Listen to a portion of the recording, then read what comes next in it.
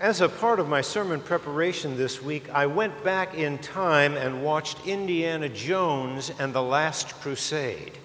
I was trying to remember that one scene right near the end of the movie where Indiana is closing in on finding the Holy Grail, which is hidden deep inside of a cave in the desert. Having survived the requisite number of poisonous snakes, fiery explosions, and goose-stepping Nazis to get there, he faces 3 more obstacles once inside, any one of which could kill him. He gets past the razor-sharp buzzsaw and the collapsing floor that he almost goes through, only to find himself teetering on the edge of this huge chasm that separates him from the inner sanctum where the Holy Grail is located. The chasm is too wide to leap across, even with the use of his trusty whip, and there's no way to get around it whatsoever. However, according to legend, there's an invisible bridge across the abyss. All he has to do is believe in it. Step out into thin air, and his foot will land firmly on it. All he has to do is believe that it's there. So he closes his eyes, and he gently shifts his weight. As far as he can tell, this is going to be the last thing he ever does, but it's not. When his foot comes down, it stops in midair, supported by something solid underneath that he cannot see. He carefully takes one step, then another, and then finally races across the invisible bridge to retrieve the Holy Grail. The writer of the letter to the Hebrews assures us that faith or belief is the assurance of things hoped for and the conviction or evidence of things not seen. I know it's a bit of a stretch from Steven Spielberg's Indiana Jones to the letter of the Hebrews. However, I think that the imagery of this invisible bridge is an excellent example of what Abraham did today in the reading that you heard earlier from the book of Genesis, chapter 15. He stepped out in faith, believing that God's unseen promise to him would eventually come to fruition. Much of the power of promise comes from its unique blending of things hoped for and its conviction of things that we cannot see. When you make a promise with a trustworthy partner or friend, that which is promised can give you a certain hope that you can live with and rely upon. Promises can also be shallow, hollow, and even sometimes deceptive or deceitful. In the name of God, people make outrageous promises. Success, good fortune, wealth, power, friendships, a career, popularity. But these have little to do with the biblical concept of promise. When one places their trust in these things, ultimately, they will disappoint the one who's placed their trust in them. Can you hear shades of today's gospel, which I just read to you, where Jesus says, "Provide yourselves with money bags that do not grow old, where the treasure is in heaven and it does not fail, where no thief approaches and no moth can destroy. For where your treasure is, there will your heart be also." Today's reading from Genesis ought to encourage us to reflect on God's promises and just what it means to live by them. But how can we continue to trust in the promises of God when life often seems to throw us a curve and give us so little to hope for in their fulfillment? Today, in the man Abraham, we are given a clue, an example of what stepping out in faith actually looks like, what it's all about. But before we take a closer look at this passage from Genesis chapter 15, we will come to understand its meaning far better if we take a look back and see what had just happened in the life of Abraham prior to this, prior to Genesis 15. So in chapter 13, Abraham and Lot, that's his nephew, decide to go their separate ways. They parted company. God had blessed them with so many possessions, so many cattle and sheep and camels, that they could not live together because Abraham's herdsmen and Lot's herdsmen were constantly quarreling and fighting with each other. So Lot chooses to move away. He moves his entire family, herds, hired servants and all, to Sodom. Abraham chose to live in the land of Canaan. As it turns out, Lot made a bad decision. In Genesis 13:13, we read, "Now the men of Sodom were exceedingly wicked and sinners against God." He was talking, of course, about Sodom and Gomorrah. And we all know what eventually happened there, don't we? Fire and brimstone was raining down from heaven and utterly incinerated them. Then in chapter 14, the kings of Sodom found themselves on the losing side of a big battle. So what did they do? They captured Lot and his entire family and all of his herds and possessions, including all their food. And when Abram heard about this, he was incensed. And assembling his trained men, a rather small but elite force, 318 it tells us, he pursued them. Abraham as an army defeated the enemy and rescued Lot with his whole family, all of his goods, and all of the people surrounding him. Those foreign kings must have been absolutely furious with Abraham. And Abraham must have been wondering to himself just what the consequences for rescuing his nephew might look like once he confronts these evil Sodomites. In an unusual act of charity, he refused to keep any of the spoils of war, which he was entitled to. And he allowed the people of Sodom to go back into their city. While wondering what terrible things might happen to him, God came to him with a promise, the promise of protection, which is precisely what he needed.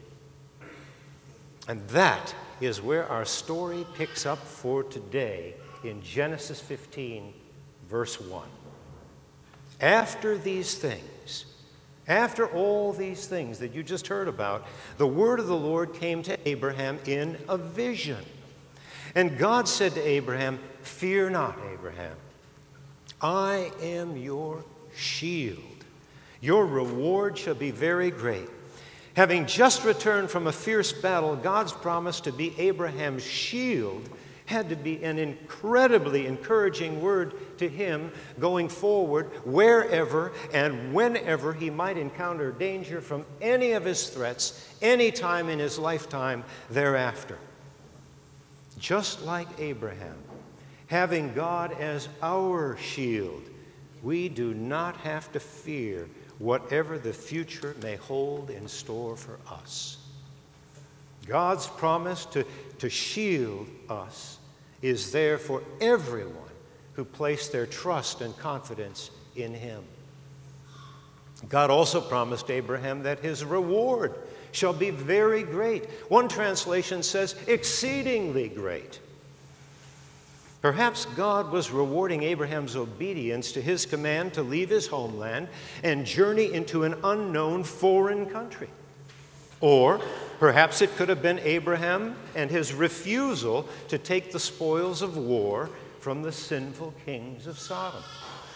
The most likely answer is that God was rewarding him for both of these behaviors.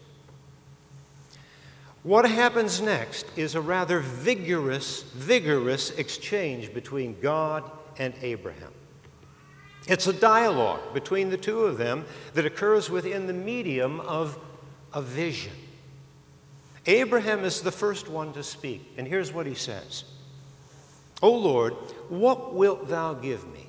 For I continue childless, and the heir of my house is Eliezer of Damascus." He continues, "Behold, thou hast given me no offspring, and a slave born in my house will be my heir." Now, what's remarkable about Abraham's statement is that he's willing to question, yes, even challenge God at the very moment that God is about to reward him with a rather great, sizable reward. Abraham's question shows that his childless condition is at the very forefront of his mind. It's all he can think about.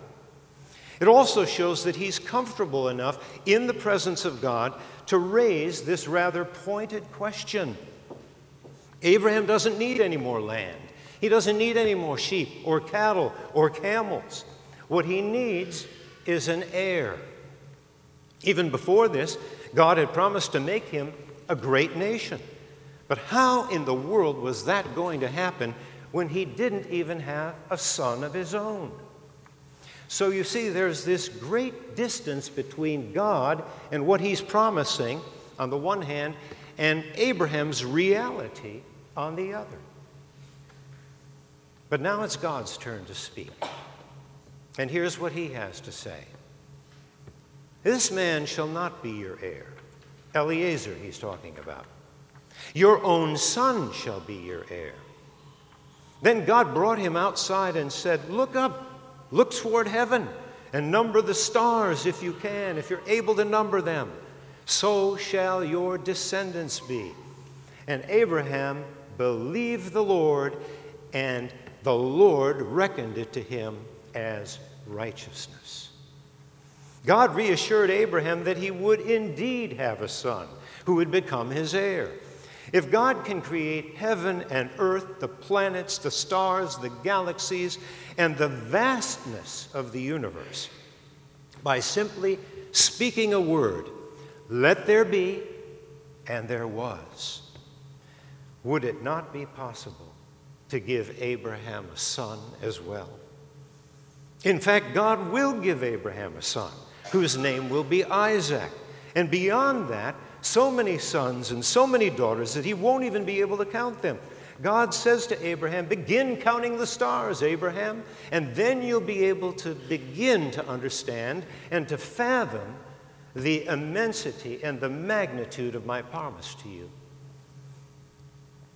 Now, just as a little aside, and just for the fun of it, really, since I love astronomy, and it was one of my favorite courses in college, actually, let's put this counting of the stars into perspective.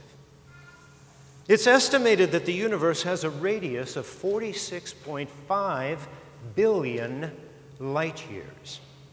Light years travel at the speed of 186,000 miles per second. The next closest star to our sun is Alpha Centauri, and it is only 4.2 light years away. Now, since 1 light year equals 5.8 trillion miles, at the current maximum speed of modern space travel, which is 25,000 miles per hour, it would take, are you doing your calculations here? A mere 114,500 years to get there. And here's one other astounding fact. It's estimated that our galaxy alone, which is the Milky Way, there are over 100,000 million, did you hear that? 100,000 million stars. And there are over 100 billion other galaxies in the universe. Now, I don't know about you, but my finite mind cannot comprehend the immensity of that. Can yours? So when we hear God take Abraham outside and make him this promise, look toward heaven and number the stars if you're able to, so shall your descendants be. That's how many descendants God was promising him. Well, this dramatic exchange between God and Abraham ends with the solidification of Abraham's faith. Abraham believed, which means that he was willing to trust God so completely that he was certain that God's promise would be for him a reality. Abraham did not express his faith as a last-minute emergency measure, but as an ongoing relationship with the one who would do for him what he said he would do. Nor did he attempt to drive a hard bargain with God, though he did question and challenge why God had not provided him with an heir. Of course, he was 99 years old at the time, and you can imagine he would think that. Nor did he turn away from God's promise to consider that other option, that Eliezer would be his heir. In other words, Abraham's faith was far more than a throwing up of the arms in the air and crying, "Uncle, what are you going to do for me?" Rather, it was a gift. It was as much a gift of God's promise to him as a land of his own, a nation of his own, filled with descendants, and eventually the blessing of his own son. You see, Abraham was this man of God who had a great vision. A vision large enough to begin numbering the stars in the heavens and calculating just how many descendants that would mean. Billions. All of which is why God reckoned Abraham's faith as righteousness. In the Old Testament, righteousness is something that is achieved by compliance with the Jewish law. However, prior to God's giving of the law to Moses on Mount Sinai, there was no law for Abraham to observe, except for the natural law. What that means is that God is reckoning Abraham as righteous, even though there were not yet any standards by which Abraham's conduct and behavior could be judged as righteous. So God set a new standard and counted Abraham's faith, his faith, as righteousness. Abraham's whole life flowed out of a faithful response to simply trust and believe in God's promises and God's initiatives. And just what are those promises? What are those promises? What are those initiatives? Well, for us, they're certainly far different than they were for Abraham. Different because we have been given the law, the Ten Commandments. Through the law, we come to realize our transgressions and our violations of that law, and our desperate need to have those transgressions, we call them sins, removed, expunged. They need to be removed because our God is a just God who will not tolerate our breaking of His law. He sees our breaking of the law as a great offense. And yet, despite that, as St. Paul says, God is faithful and just, and He will cleanse us from all unrighteousness. He did that by sending His Son, His only Son, to take upon Himself, that is, to take into His sinless body all of our guilt, all of our shame, all of our offenses, all of our sins, all of our unrighteousness. In other words, our unrightness or our wrongness. He took all of that upon Himself and then nailed all of that foulness and uncleanness to the cross. His death on Calvary's cross became the one and the only sacrifice once offered that God, our Heavenly Father, would accept as the necessary substitutionary payment for our sins. I say substitutionary because we couldn't pay for it ourselves. The substitute was Jesus Christ for our sins and for the sins of the whole world. While we were yet sinners, St. Paul says, Christ died for us. Only faith in what God, through Jesus Christ, did for us enables us to be declared righteous in the eyes of God. Ultimately, it was Jesus who became the final fulfillment of God's promise of a son, which would bring righteousness to all of Abraham's offspring, all of his offspring who believed, that is, and would make us heirs of salvation. St. Paul says, we are children of God and if children, then heirs, heirs of God and fellow heirs with Christ. We're heirs of salvation.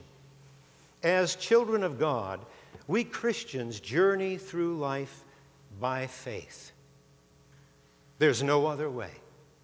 We journey through life by faith. The writer of the letter to the Hebrews says it so beautifully. By faith, Abraham sojourned in the land of promise, as in a foreign land.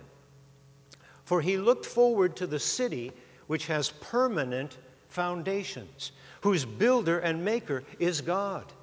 Therefore, from one man, and him as good as dead, were born descendants as many as the stars of heaven, and as the innumerable grains of sand by the seashore.